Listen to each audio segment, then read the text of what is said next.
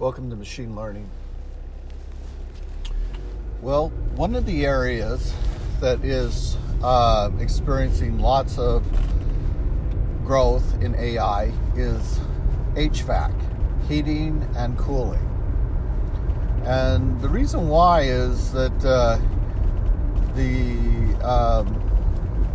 they're using now IoT devices with the HVAC, and then the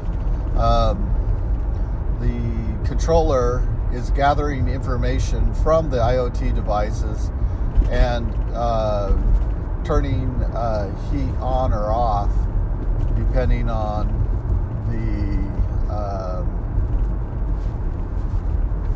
situation. And the turning of the heat on and off can be controlled by the IoT, and so it's getting more efficient.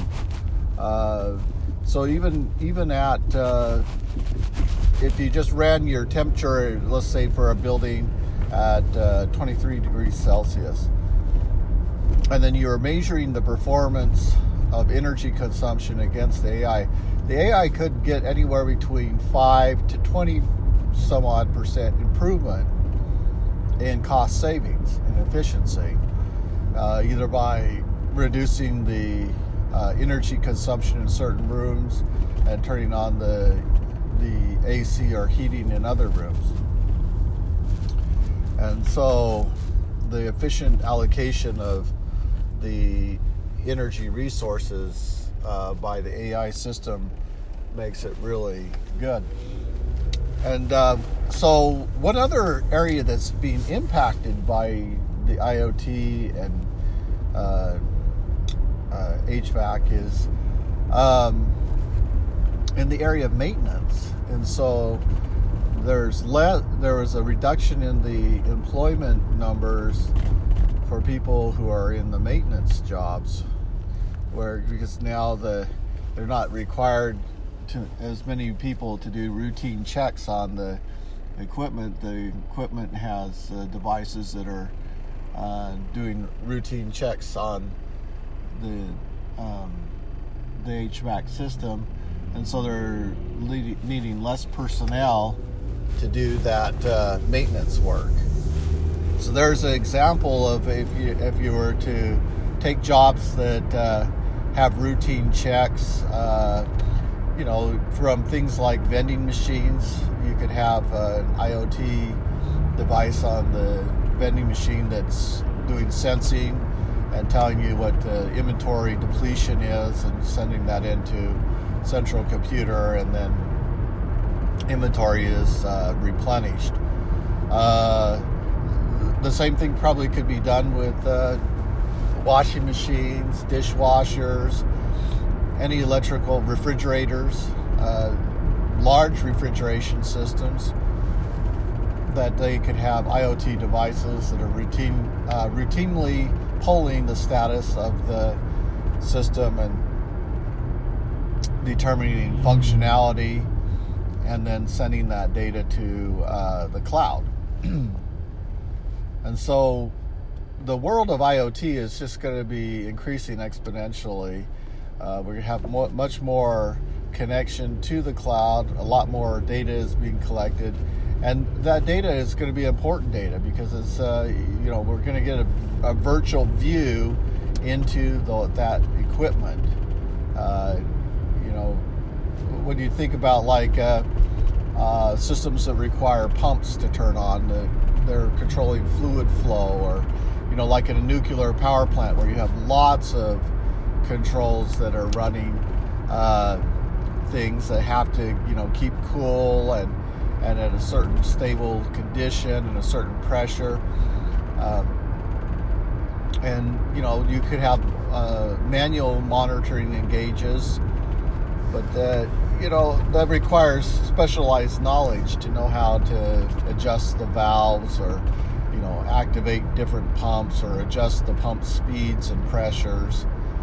And I remember as a kid, working a pivot pump, and the farmer showed me how to prime the pump. So you press the, I think actually maybe I might have pumped a lever, and you prime the pump to a certain number of times, and then you press a button that activates this big powerful pump, and you hear it start up and pressurize the lines, and it was all manually done. There was no digital, but sometimes when I was changing pipe, if you didn't clamp the pipe head on properly, you could have a situation where the pump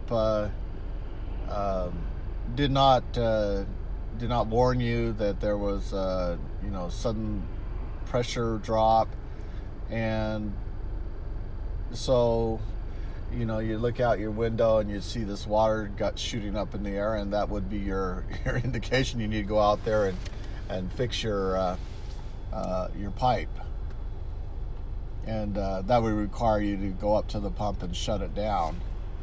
And I don't remember if there were some procedures for the way you shut the pump down. I just remember there are certain procedures for starting it up. Now, these were real interesting because they would run, lots of acres. I think we had 600 acres that we were farming at the time, and you're working with this high-powered, high-pressured pump, and there was no AI. So there was, as we start to use AI, maybe you could use voice activated and give it a command to turn the pump on or off, and it could interpret that, or perhaps it could detect a sudden drop in pressure and warn you that there's a leak in the line, and maybe even tell you where the leak is occurring and shut down. When you look at these type of fluid systems, you can apply the same kind of logic to oil pipelines or natural gas pipelines. Natural gas pipelines are, in a natural disaster, could have autonomous AI monitoring the system. So, more devices on the edge, and it's picking up, maybe it's measuring the amount of natural gas in the air. And if there were a breach in the line, say like an earthquake caused a breach in the natural gas line, you could transmit it to a controller, and the controller could shut off the line so that you didn't have an explosion if there was some fire that ignited the natural gas. But then there's always this question, okay, you have so much infrastructure, you have all these millions and millions of homes that are running, keeping their heating and cooking using natural gas. And, most of it has a natural gas gauge, and you really don't even know how to shut it off. I think if there was an earthquake in my hometown and you could smell natural gas, I'm not even sure I would know where to go shut off valves for the natural gas. And those are things that can affect the performance of smart systems, and you never know what the mentality of the utility companies are either. It's whether they feel that safety, having AI, IoT, AI on the edge is necessary for the safety of the consumer.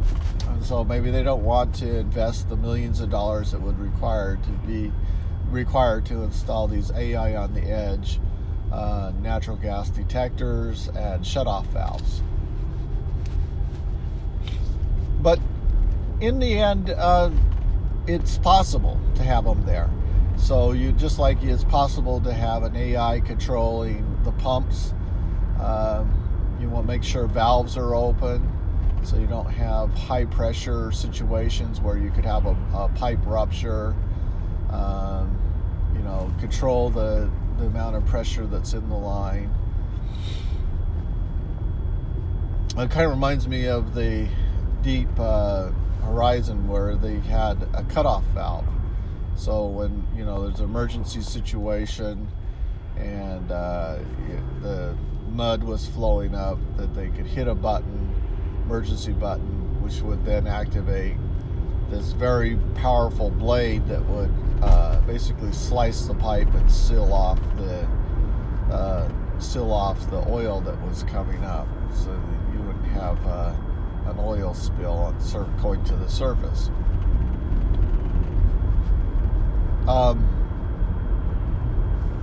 But even that required human intervention. There was, and that became the question in the decision making, whether the decision making was done correctly, or if chain of command was violated, and did the commander make the decision, or was there someone in the lower command structure that was influencing the situation in a crisis situation? So chain of command, was it working properly? And so these were questions that were raised.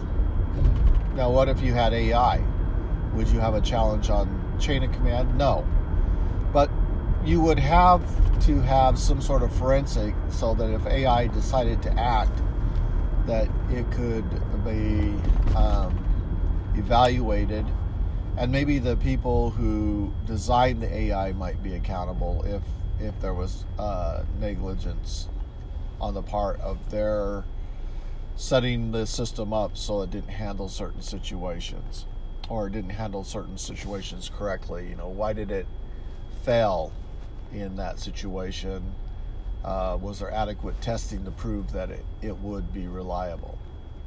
So just like databases at one time, they were going to hold database engineers and designers responsible for the results of the database. And so, there's always more pressure to provide guarantee.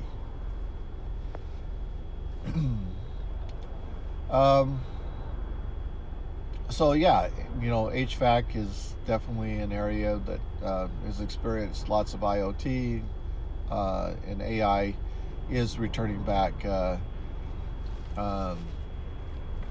good results. They have one technology where the goal is to provide comfort for the room, so it can use infrared scans to detect that there's occupants in the room, and it can check the thermal scans and then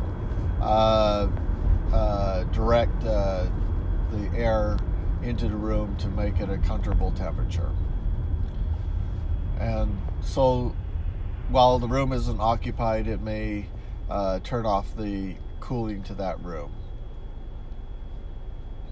or it might keep the room within a certain tolerance level of temperature. So when people walk in, they're not, it's not overly uncomfortable, but at the same time, it won't take long for it to cool the room down and provide comfort. When you really think about, now, why did refrigeration become such a big technology? And when you look at the history prior to the 1980, offices that were air conditioning were not necessarily a thing. They had fans that were maybe blowing, or you had windows that would be open, but not necessarily had AC. AC was considered expensive. You had to run a compressor or a heat exchanger. It cost lots of money. So those were costs that would be taken away from the work from the company. Would be profits that would be deducted as costs to the company. So what drove AC? And the big thing that drove AC was computers. Computers had to be refrigerated because they produce lots of heat, and when they did produce lots of heat, then they didn't perform as well. So they needed to be kept in a temperature-controlled environment. So they put expensive HVAC systems to control the heat in those computer rooms, and then it expanded to the whole facility. So computers were largely responsible for the modern refrigeration systems. Well, let's see. So what's new? What's interesting?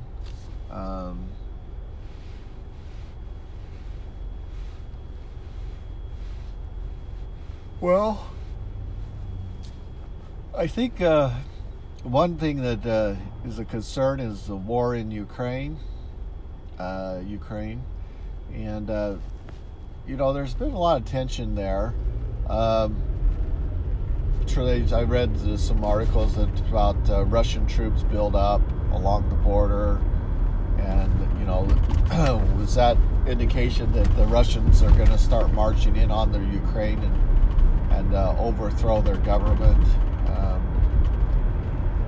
I don't know, but you're getting build up. Is that a defensive move or is that an offensive move?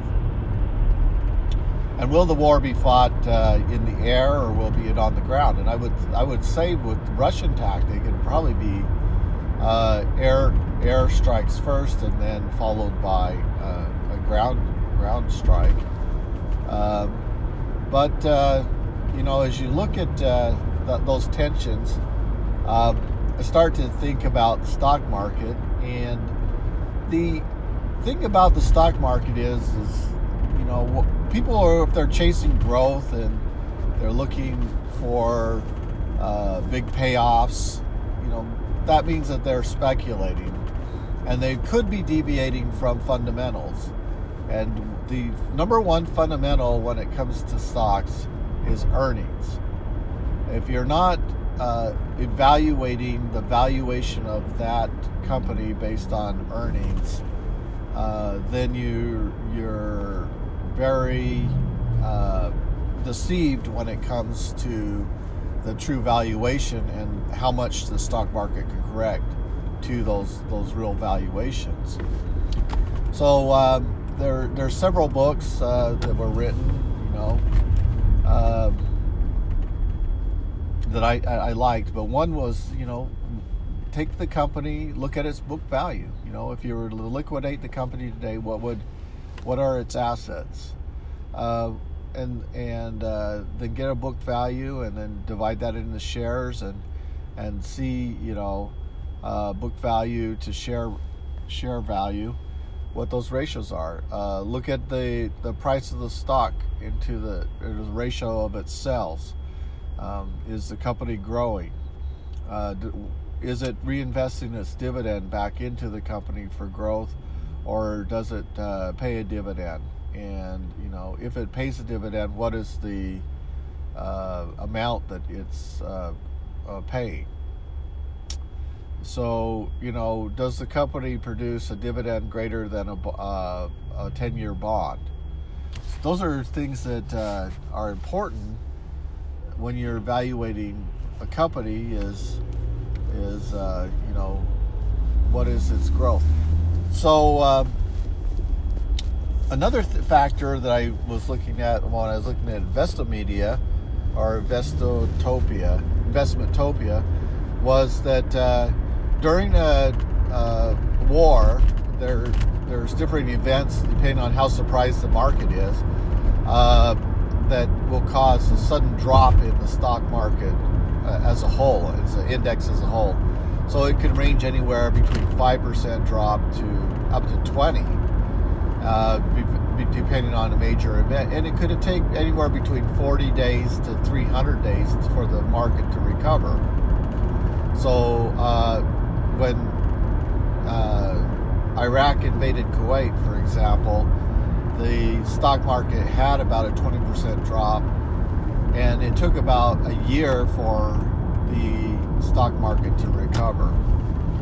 So then that's not even describing the individual stocks.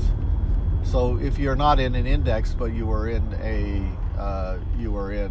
a particular stock, and it didn't have it did not have strong earnings, then there would be nothing to hold that stock up, and so it would correct downward. And the whole market seemed to correct downward towards the mean, which was the price earning mean, which was 17.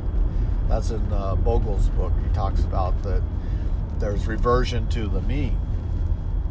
And it did almost hit 7,000, which was phenomenal, that it would come down from 10,000 clear to 7. And it almost touched at that point. And then you had Buffett come out saying, this is a great opportunity to buy. And so there was this, a lot of the financials and the 401ks were encouraging people not to panic and to start to, invest into the stock market again, and that it was going to recover, and that this was, they showed the periods where, there were corrections, but the corrections were not long lasting. They weren't like the Great Depression of the 1940s. And you might say, well, it started in the 30s and then it extended clear into the 40s. So maybe around 45, the Depression was over. But people then said, well, that's because the banks were weak, and we need to have a Federal Reserve to strengthen up the banks as a lender of last resort. And so today, maybe banks are weak, and they continue to be weak.